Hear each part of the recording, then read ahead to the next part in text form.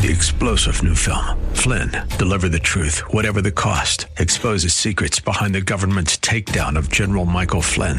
Flynn knew what the intel world had been up to. He ordered the first audit of the use of contractors. This set off alarm bells. He told the truth. He was the most dangerous person for Donald Trump to hire. They had to get rid of Flynn.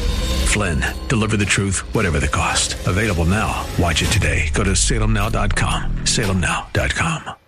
Well, welcome back. Friday, September 29th, 2023. Starting the show a little bit differently today because we are honored by a special guest who is in studio with me, and I wanted to take the opportunity to have him with us and have him speak with you all, and that is the great financial guru, great author, Robert Kiyosaki, who is in studio with me. Many of you may know him from his tremendously best-selling work, Rich Dad, Poor Dad. He's the author of several other books, including a co-authored book with one Donald J.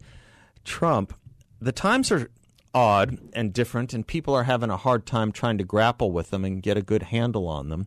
And so I've been interested in speaking with people who have learned a lot and done a lot and helped a lot of people with what they have taught. And one of those people is Mr. Kiyosaki. So it is a delight to have you in studio with us today, sir. Thanks for being here. Thank you. And I don't know if this is appropriate enough, but happy Yom Kippur. Oh, thank you very much. Happy, what can I say to you? Happy Friday. Happy Friday. Right, thank you, sir. Right. Thank you very much. We live in tough times, Mr. Kiyosaki, even if people don't realize it. And I'm going to get into some of that with you. But one of the things that it seems to me we need in politics as much as in economics, and maybe we can't separate them, but we need, in tough times, we need tough people. And I think if anything represents kind of this new movement within conservative politics or within some of the Republican Party, it's that this is not a time for shrinking violets. This is not a time to go quiet.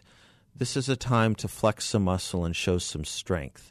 And I wonder if you, A, agree or might want to speak to some of that, because it also means having to make sometimes hard decisions or sacrificing decisions at times, too, in a way, doesn't it? Absolutely. And you know what? There's a saying I have. I'm an entrepreneur. Yeah. So I don't have a steady job and all this. You did all right. And I've met some really shonky, bad people called partners. Yeah. You know, and you can't believe that anybody could be so sneaky and dastardly. Yet there's always a brighter side. Out of every bad deal I've done has come a good partner. It's just the most amazing thing. So my rich dad, who was my best friend's father, said, just don't worry about it. You know, you always look for the good people.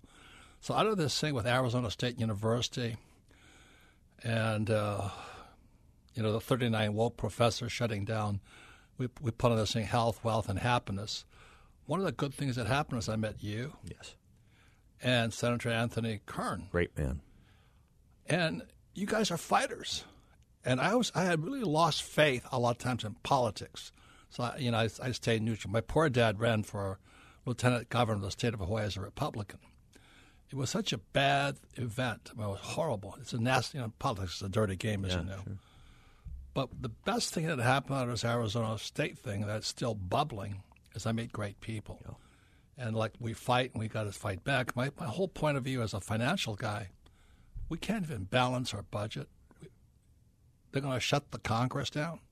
America is now the biggest debtor nation in the world, and we can't balance a budget.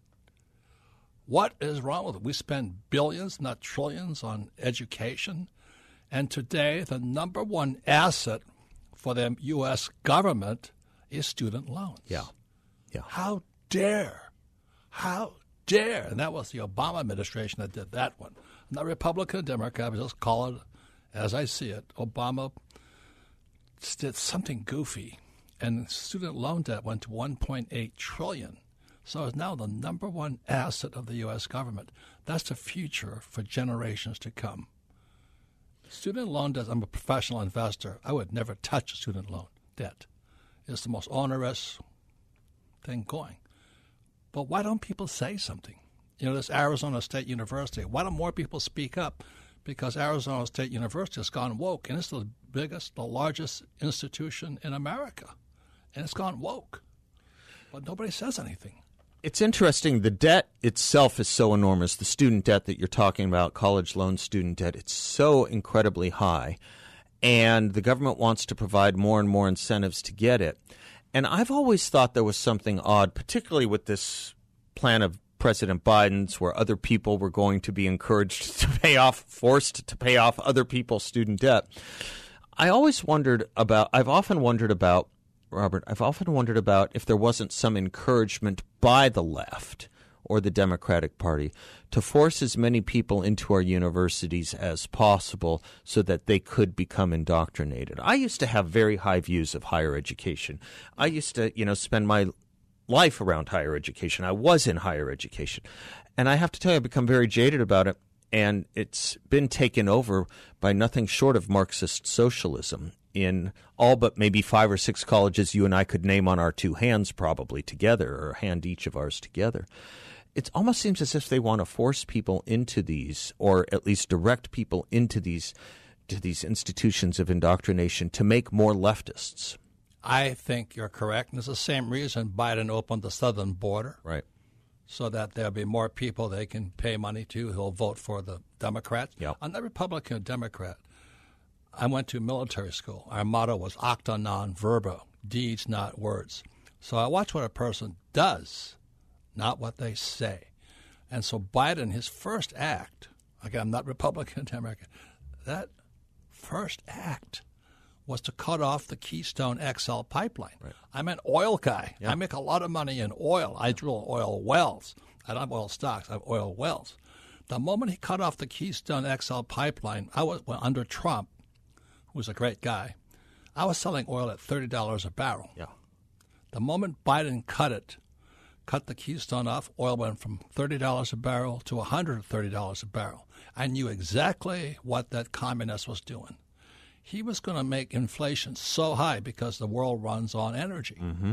And the moment he cut off the Keystone pipeline, so you guys say, well, I'm a Marxist or whatever I am. That's what he did. Yeah. Don't listen to what he says. What did he do? Oil went from $30 to $130 a barrel, and then we have inflation, and that Biden blames Russia for it. Yeah. I'm going, what? Right. How stupid are the American public? And they want to vote for him yet. You wonder who he has some tremendous unpopularity level that's peaking in the 70s. You wonder who that 30% is. I have a friend in Southern California, Robert, and he was saying, the cheapest gas here is over $6 a gallon now. The cheapest gas you can get. Southern California, the average commute is about 50 miles. Average. That means there's more, there's less, but the average commute to go to work in Southern California is about 50 miles. He said to me, very simple sentence, he said, at $6 a gallon, he goes, how can we go on? How is this at all sustainable? Because, of course, the only way people are going to be able to pay for that kind of gas is creating what? More credit card debt too, Isn't it? Yep. I think we're in for an explosion here. I don't know what the word is, but explosion, I think, is a kind word. Okay. Do you know what I mean? Yes. I think, look, we're the biggest debtor nation in the world. Yeah. And we weren't until 1971 when Nixon took the dollar off the gold standard. Right. And then we started printing fake money. Mm-hmm. And we keep printing it. What is wrong with us? Why didn't somebody say stop? That's why I was very happy to meet Senator Anthony Kern. A guy can fight. We need to fight as capitalists. We're not Marxists or socialists. We're about to start talking as capitalists because these bloody Marxists are running our universities. And that's what happened to us at Arizona State when the 39 Marxist professors shut us down for doing a innate program called Health, Wealth, and Happiness. I spoke on wealth. And the Marxist professors shut us down. So this guy Crow, who is the, whatever he is. President, yeah. What happened to his, as the Mexicans would say, cojones? Mm-hmm. Stand up to him. Mm-hmm. Yeah, or the Board of Regents, for that matter. I think they're intimidated by the ideology of Marxism. Yes. It's a very strong intimidationary force. Yes. And I think that it's easier to go along and get along and not make waves. And once they can plant the term white nationalist, as they tried to do with you and Dennis Prager, once they can plant that on you, well, who wants to stand up for a white nationalist? It's a very clever tactic of the left. It's a very clever tactic of what Marxists do and what Nazis do, too. They like to put labels on people to make them somehow separate from the human race. Less human. Less than human. Right. That's right. That's right. Untermenschen. Let me take a quick commercial break and come back because I want to talk about some of where this country has been and in the recent past when you were in the military in the 60s and early 70s as compared to today culturally and the hold that Marxism has gotten on this country. If you'll allow me the quick commercial break. You're pro-commercial breaks. Robert Kiyosaki, of course, is pro-commercial. He and I will be right back. Welcome back to the Seth Leibsohn Show. Privileged, honored, and delighted to have my friend Robert Kiyosaki in studio with me, author of many books, most famously Rich Dad, Poor Dad. You made allusion to this in the previous segment, Robert, if I may, about our friendship. It was forged in battle. Sometimes battle does create the best kinds of friends because you're, as I think we spoke about last time you were here with Ann Atkinson, another friend of ours, we were saying because it – you know, a friend is someone who makes you a better person, and at least a good friend is someone who makes you a better person. And to be a better person, you have to fight for the right things. And you find some of these people in the trenches of battle, which is where you and I found each other. So thank you for that. You were talking about the trajectory of America, and we'll come back to the financial in a moment. Let me talk about the political and cultural, because you were in the military in the 60s and 70s. Yes, I have the time frame roughly right? Yes, I went to I flunked out of high school twice. Can you imagine that? Yet I still got nominations to Naval Academy and Merchant Marine Academy. There you go. There you go. I took Merchant Marine Academy, and then I went to Vietnam twice. Okay. So I flew in Vietnam I was a carrier pilot, a helicopter gunship. Went down 3 times and fought for my country. Thank you for that, by the way. Thank you. God bless you for that. There was an article I've been talking about for a few weeks now. It came out in the Wall Street Journal by a political consultant who said that as divisive as things look in America right now, he said the 60s were actually worse when you thought about the Black Panthers and the Weather Underground and all those bombings, that there was just a lot more of that, including the assassinations. I don't agree, and I wonder what you think, and feel free to disagree with me. I don't agree that it's worse. It was worse then. I think it's worse now because of that communism thing, because of that Marxism thing. You know, back then in the 60s, even the liberal professors loved this country, and often were World War II vets themselves. I tell the story. I was dating a girl once told me when she was a kid, her liberal mother, she asks her liberal mother, is it okay if I marry a black man? Mother says yes. Is it okay if I marry a Hispanic man? Mother says yes, of course. She says, is there anyone I can't marry? And the mother said, well, you can't marry a communist. That was the thinking in the 60s, right? That was the thinking, even by the liberals.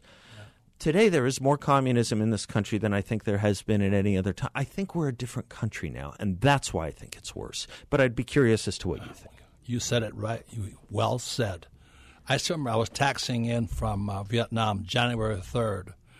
You know, after a year in Vietnam, I took 16 men over, 16 young Marines. We all came back alive. We taxied into Norton Air Force Base. And the captain comes on the plane and says, ladies and gentlemen, there weren't any ladies on the plane, but he said, as soon as you get into the terminal, get into civilian clothes immediately. Go, why? He says, because the hippies are out there. Uh-huh. So that was 71. That was after the Woodstock and the Love-In generation. And so my young men and I would go out there. We got hit by eggs, spit on, called baby killers. And I do this to my conservative groups. I said, I jokingly say, I swear I saw Nancy Pelosi in that crowd. But that's my point. Yeah. Those hippies grew up to become our college professors. Yeah, that's right. They become our leaders. That's right. They're the guys who took over Silicon Valley. That's right. And so the hippies of the Love-In generation, who were spitting on guys like me coming home, hit with eggs, calling us baby killers and all that, they're now run the show. That's Bill Clinton and Obama. I'm not Republican or Democrat. I just call it as I see it. But you're onto something else, too, when you said Silicon Valley, because, another thing I like to talk about, like to run by you as well, a lot of us kind of ignored the universities for a long time. Correct. A lot of us who I would say are conservative, and I don't mean to put a label on you. I'll just speak for myself. Pretty conservative now. Okay, all right. So we would say, what the kids are doing in college, it's college. They'll graduate, they'll get their paychecks, they'll be fine. Turns out we were wrong about that because that Marxist ideology is so damn strong that it loves a vacuum, and it filled those vacuums up. And those 20 and 30 and 40-somethings that graduated from those Marxist, they now run Silicon Valley. Who do we think is doing the censoring on social media? Yes. Right? Yes. That's who's doing it. Yes. I read in 1965, I'm from Hilo, Hawaii, where nobody's ever heard of it. It was the most farthest city south in America. What is it, Hilo? Hilo, Hawaii. Yeah, when people say, where are you from? I'm from the deep south. Okay. But we're mostly Asians. Yeah. And I go to school in New York City, and then my economics teacher at the academy, Kings Point, says, you're going to read the Communist Manifesto. Okay. So in 1965, I'm 18 years old, I read the Communist Manifesto, and I went, oh, my God, my family are communists. Really? It doesn't mean they're bad people. Please hear what I'm saying. My economics teacher, he was a World War II West Point graduate, B-17 pilot. He went down. He inspired me to go fight in Vietnam. But economics is kind of like a religion. Some people say you're a Jew, you're a Muslim, you're Catholic. Sure. Like when I was in New York for the first time, I couldn't believe Catholics were shooting Protestants. I go, this is nuts. Right. This is nuts. You know what I mean? Right. So my economics professor, he's going, you got to watch this Marx stuff. And then Marx made two predictions. One of them I remember, he says that basically communism would come in through our system via our schools. And that was Columbia University. Yeah. Right. And I remember because I was in school in 1969 in New York, and Columbia University was one of the first colleges to riot. Oh, yeah, that was the hotbed. Yeah. And then there was Kent State. Right. Then there was Berkeley. Right. And here I am. I'm the same age as these hippies, and we were a divided country back then. Yeah. Back then. Yeah, but the corporations were on our side.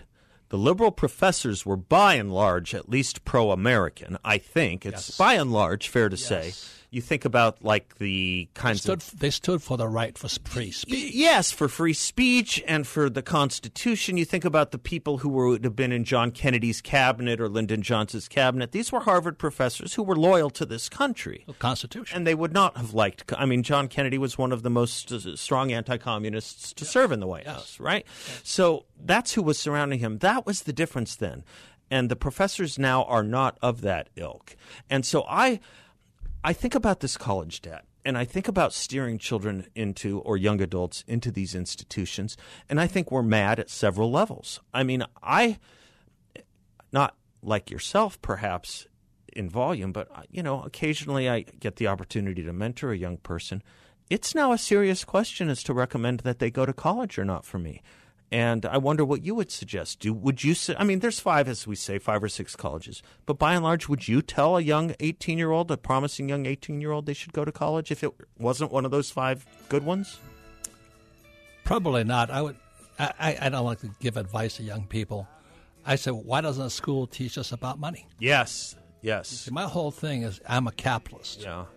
And our schools are Marxist. Okay. And Marx hated capitalists. Yes. He says he wanted to destroy religion and capitalism. That was Marx. Let me pick and up labor unions. Good. My poor dad was head of the teachers union. Good. So that's why I said I'm in school in New York in 1965 reading the Communist Manifesto. I said, oh, my God, my parents are communists. All right, let me take another quick commercial break because we're not communists here.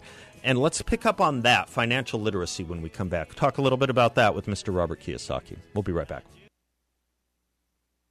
Welcome back to the Seth Leibson Show. You were talking about oil. There's the Dallas theme song. Mr. Robert Kiyosaki is my guest, author of several books, most well-known for his landmark book, Rich Dad, Poor Dad. Financial literacy we're talking about. A lot of young adults do go to college. They come out in serious debt. Before they even have their first job, they could be several $100,000 into the hole, but at least tens of thousands of dollars in the hole. What would you say we need to teach with regard to financial literacy to our young people? What do they not understand? What are we not teaching? Are we making it too easy for them? It's not an easy answer. My poor dad was a PhD, went to Stanford, University of Chicago, Northwestern. To him, the most important piece of paper was his college degree, his diploma, his PhD. To a capitalist, it's my financial statement. Yeah. So when I talk to young people, I say, can you read a financial statement? And most of them can't. And it looks like most of our politicians can't either. Yeah, right. I mean, that's why we're the biggest debtor nation in the world history. And the way we solve our problems, we print more money. This can't last much longer. I mean, it was the day of reckoning coming. Are we too soft? I mean, is this what's happened? We want the freebies? Well, I think I read Communist Manifesto. Marx is winning. That book was written in 1848. It's only about 50 pages. Yep. And when I was at Arizona State with the professors protesting our event, I held up the Communist Manifesto and I said, you guys should read this book and find out who you are. You're Marxists. Nothing right. I support, you want to be a Marxist? Free country. You want to be Buddhist? Be a Buddhist. I'm not here to argue with you, but find out who you are. And most professors are Marxists, but they've never read the good book called the Communist Manifesto. You haven't been able to find, no one has been able to find for me an example of a Marxist country that has been able to succeed without turning the guns on its own people. You've seen that. You've been to these countries. Right. I don't know what to say about China with regard to this, except that it can only seems to me exist, Marxist through and through, it seems to me only to be able to exist with massive suppression. It has gulags for certain parts of the population, of course the suppression of free speech, of course the monitoring of individuals. It almost seems to me as if the entire country is one kind of Soviet gulag like Alexander Solzhenitsyn lived in and wrote about. Is that how they do subsist? They can only exist, if they exist, through massive suppression of individual rights. It seems that way, but we're getting closer and closer to that with this. That's what I was worried about. It's called the CBDC, Central Bank Digital Currency. Yeah. Our freedom's going to be gone with that one. Yeah. And so I'm sitting there going, what do I do? Yeah. So that's why I'm stashing gold, silver, Bitcoin. I want to get off anything the Fed or the Treasury touches. I don't want anything to do with. Like I'm not a financial planner. I don't give financial advice. But I say anything the Fed can print, I don't want. So I want gold, silver. I have cattle. They can't print cattle. I have oil. Can't print oil. And I own hotels and things. Anything they print, I don't want. Real property. And is that the right phrase, real property? Is that did it terrify you, as it did my listeners and me, when Canada was able to seize the assets of the truckers who were on protest during COVID? Is that the kind of thing that worries you? Is that the kind of thing you see more of as our future? I think it's coming. It's called martial law, basically. Yeah, right. And so when you think about the kind of debt that we have, and you look at the policies that are being promoted out of Washington, they don't seem anywhere close to being able to get their hands around this debt. And people say, well, we can knock off certain percentages over 10 and 20-year windows. It's not going to be enough. It's not going to be enough if we want to sustain a free country. Just looking at the debt in 1964, $100 billion. You look at it now, it's unfathomable. People can't understand $33 trillion. They just can't understand it. But that's the reported debt. I was just going to say, I bet you think it's larger than that. Much larger. Yeah. I push it around $160 trillion. You think it's more? With off-balance sheet, Social Security, Medicare, pensions, Yeah. military. Yeah. Is there an ability, and maybe this is a longer question too, we'll pick up on the other side of this break. This was a short segment. We'll have a longer one coming back. Is there anything optimistic about possibly, with strong political leadership, as we were talking about earlier, growing our way out of it? Is economic growth a possibility for our future? Let me take a break and address that with you a little bit if I can, Mr. Kiyosaki. Robert Kiyosaki is my guest. He and I will be right back.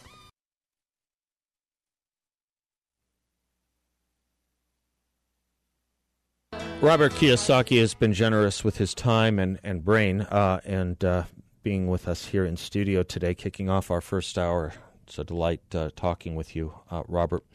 Talking about our economic woes, our social woes, our political woes.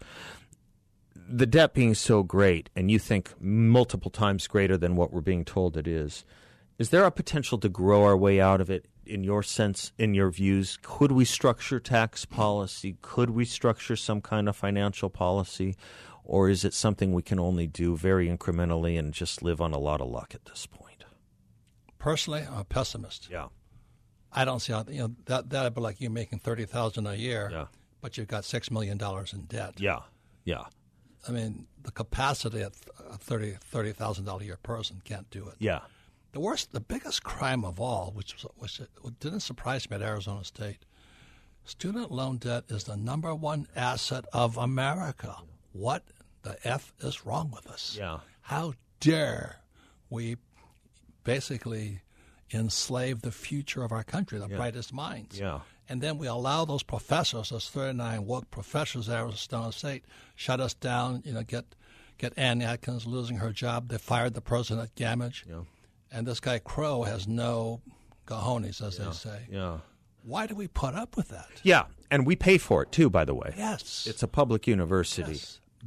It's the biggest institution in the United States. I knew you guys were going to have a problem the moment I saw the title of that. No, I knew it, because health, wealth, and happiness, you think about the left, they have a very distorted view of health.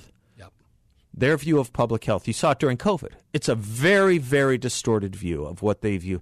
Wealth, of course, is the enemy of monks. Isn't Fauci their... Yes, of course. Right, leader? right. Their view of public health is that. Yeah. And that can include martial law, so to speak, or martial law light, or a martial law experiment. Health. So I knew health was the problem. Wealth, well, I mean, there's nothing that, as you were saying, contradicts Marxism greater than wealth. They do not believe in wealth creation. The abolition of private property. Absolutely. Number one thing for Marx. Collectivism, right? And happiness. When's the last time you met a happy leftist? It's hard. They have to be embittered. They have to be embittered because that's what creates the revolutionary mindset, isn't it? You don't engage in fundamental transformation or revolution if everything is good. And Amen. If you are happy, right? You Amen. have to be of a negative, pessimistic, angry personality. So I knew the minute you had something as innocuous sounding as health, wealth, and happiness, I knew that was going to be a problem. Yeah, right? Right? Correct. And the revolution can happen in many different ways. By the taking over institutions. You and I have spent past hour talking here about the colleges and universities. It's happening in elementary and high schools too. I mean, we woke up to that during COVID. I blame conservatives. I blame conservatives for abandoning that field for too long. Yes. We weren't looking. We weren't paying attention. As I say, we thought they'd all be fine once they graduated and got their paychecks. Turns out they didn't care about their paychecks or that thing called FICA or the taxes because they were told not to. They were taught not to. And it's just so widespread. You talked about Joe Biden on his first day in the pipeline and immigration. And he did something else, too. There was this thing called the 1776 Project to teach people about America that was put together by some really good professors, really solid academics. And he got rid of that, too. He took that off the government websites on day one of his presidency as well. It's almost as if the America we used to know and grew up and were taught about is a country they don't want us to know anymore. It sure seems that way. You listen to what Mark Levin or he says why the Democrats hate us or hate America. Yeah. I hate to say it, but it seems that way. Yeah. But that's a lot of my family. Yeah. They don't like capitalists. Yeah. I'm going, what? Yeah. So that's what I'm saying is that in 1973, when I came, January 10th, 1973, I came taxiing at Norton Air Force Base. Yeah. First, I got hit by eggs and spit on and all this. And though they became our leaders. Yeah. That's Nancy Pelosi. What's his name? Yeah, all of them. Bernie. Yeah, Bernie. Well, Bernie Sanders is such an interesting thing. People don't realize how close he became to communism, becoming the nominee. Yes, and communism. And in such a way that he actually went to the Soviet Union, comes back, and brags about it. Yes. Bread lines are a good thing, he says. Yes. Why do we have to have 15 different kinds of deodorant, he says. He literally hates capitalism. And it's not just about America, Robert. You're well-traveled. You've been abroad recently, I think. Just came back from India. Yeah, there you go. That was interesting. I bet it was. First time? No. Oh, okay. If capitalism dies here, I think it's important to point out that poverty around the world grows too. What capitalism here has done for lifting people out of poverty around the world has been a miracle, and we're killing that too. Fair enough? Correct. But we're going to give also credit to the Chinese or Deng Xiaoping. At least he pulled 1 billion people out of poverty. But China is about to collapse today too. Yeah. It's not sustainable. Yeah. Because as supply chains crash and all this stuff. Yeah. And the Chinese youth are in the worst conditions ever. So I wouldn't be surprised if there's revolution inside China. Yeah. Or America either. Yeah. The youth are going to take over. Those kids today with student loan debt are going, how did this happen to me? Yeah. Why did Obama change the rules in 2009? We live in an ironic moment. If there is a revolution in China from the youth, and we have seen bits and pieces of it here. A lot of us have memories of Tiananmen, 1989, Yes. I think. Yeah. If we do see a revolution from the youth in China, it'll be for American values, ironically enough. Yes. But here the youth would want to import Maoist principles. That is what their revolution will be. I think that's the weird irony that we live in. When people protest around the world, Tehran, Beijing, Hong Kong, they raise American icons, the flag, the Declaration of Independence. Here they raise the communist flag. The Communist Club at ASU has no problems. No one's suppressing that. Nobody. No one says a word about that. They bring it. It's called virtual signaling. Yeah, virtue signaling. It's interesting what the youth here are interested in, what the youth abroad. I guess Ronald Reagan said it right. Those who have had freedom and lost it never get it back. But unless we teach freedom, it's not going to occur naturally into the next generation. It is our duty to teach it, isn't it? That's why you write. But also to fight for it. And fight for it. I remember in 1965, I was 18 years old. I sailed into Vietnam for the first time. I was a midshipman. And I said, what's a Viet Cong look like? Yeah. I didn't know what a Viet Cong looked like, And this guy said, they're sitting right there. And so I go, okay. So I went up, had a couple of beers with these. They're my age. Yeah. I said, you guys are Viet Cong? They go, yeah. I said, we're going to kill you. I said, oh, I'm going to kill you too. Yeah. We had a great time. We drank beer, and I said, we'll see you soon. Yes. So I came back in 1972 to fly gunships against them. But it's more honest. Yeah. We killed a lot of people in the name of freedom. Yeah. But we're getting killed at home. Yeah. Yeah.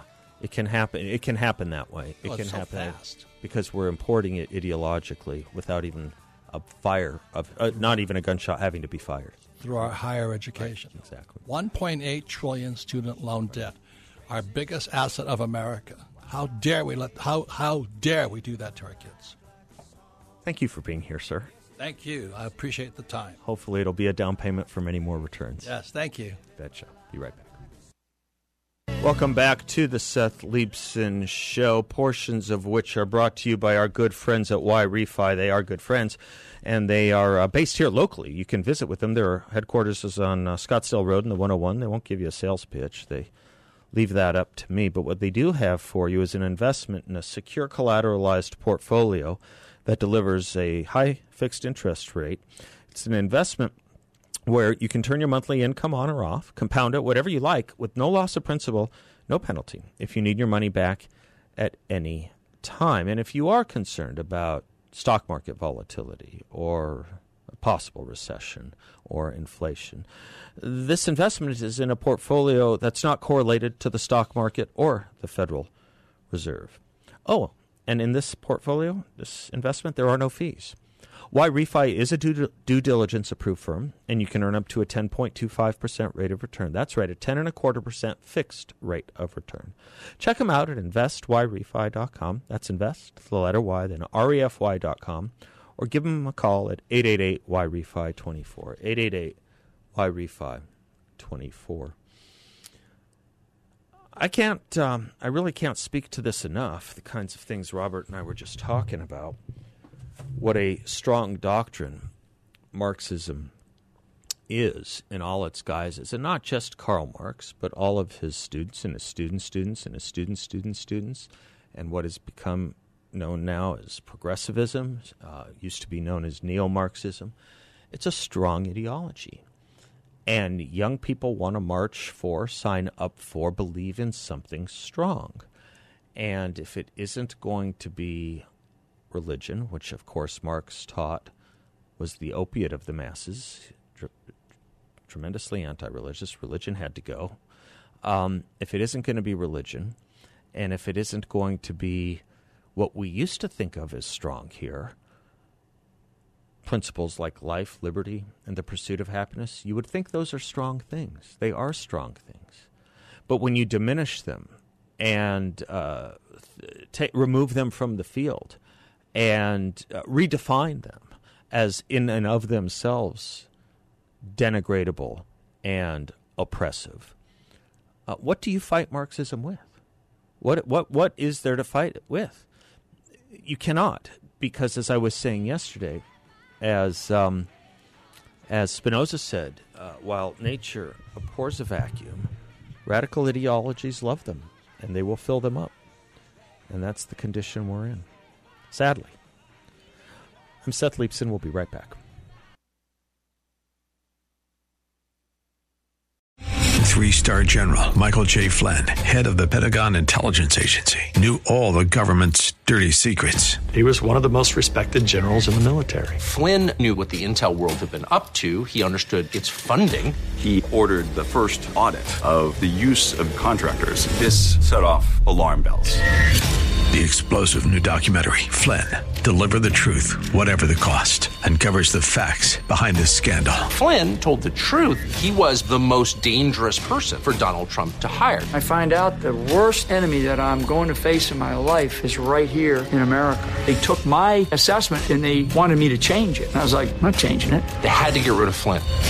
With in-depth interviews, archival footage, and never-before-seen personal records of the man behind the headlines. I just felt like I was drowning. Flynn, Deliver the Truth, Whatever the Cost. Available now. Watch it today. Go to salemnow.com. salemnow.com.